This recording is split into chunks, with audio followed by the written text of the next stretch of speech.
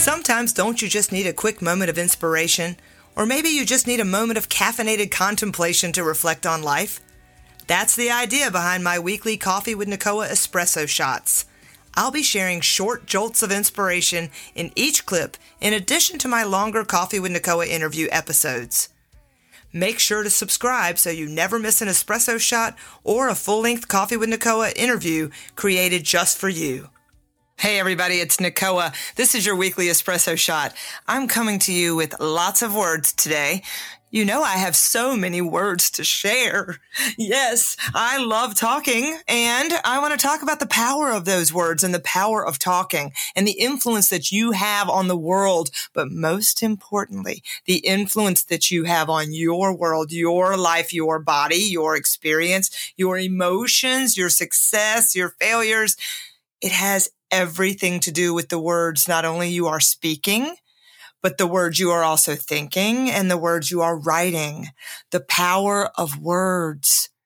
I really wanted to ponder this weekend, and I kept thinking, how can I talk about the power of words? Using your words like a wand.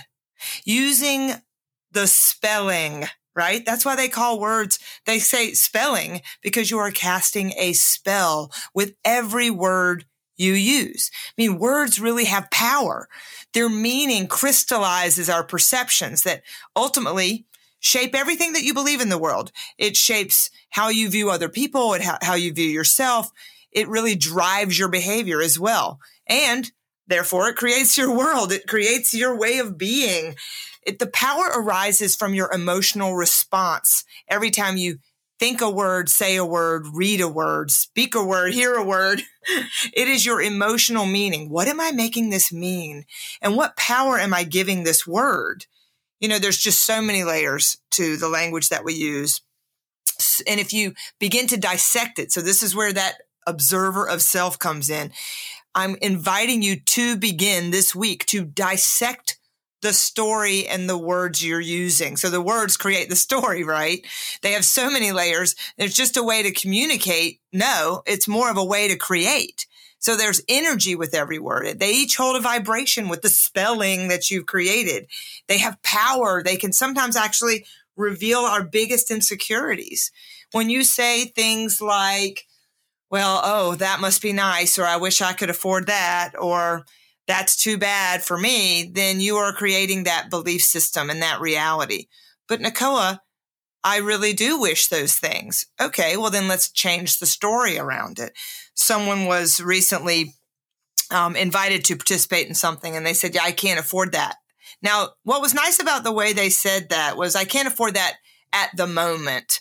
So I appreciated that was like a 50% powerful attempt to say, I know that there are days and times, and maybe in the future I could afford that, but right now I cannot. So I like that was kind of a one step closer than just saying, well, I can't afford that.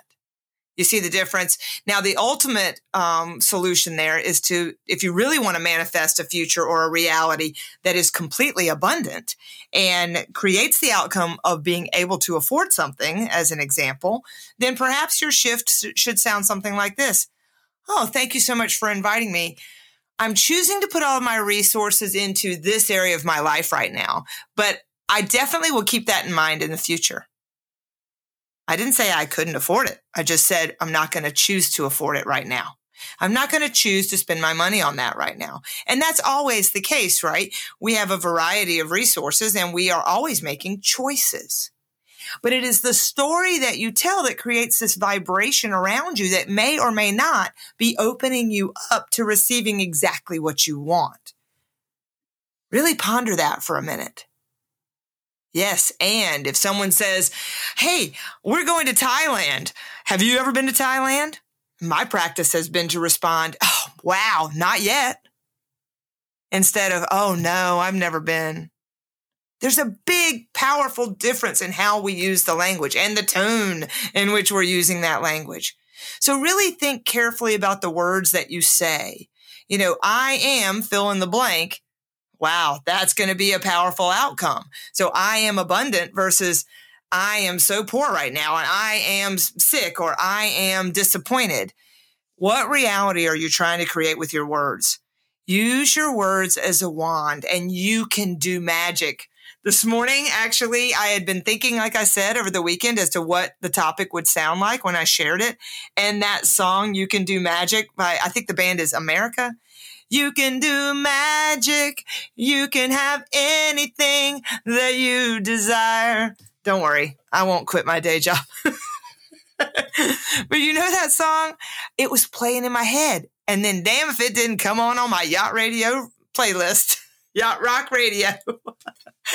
Y'all, take your words and begin to notice them.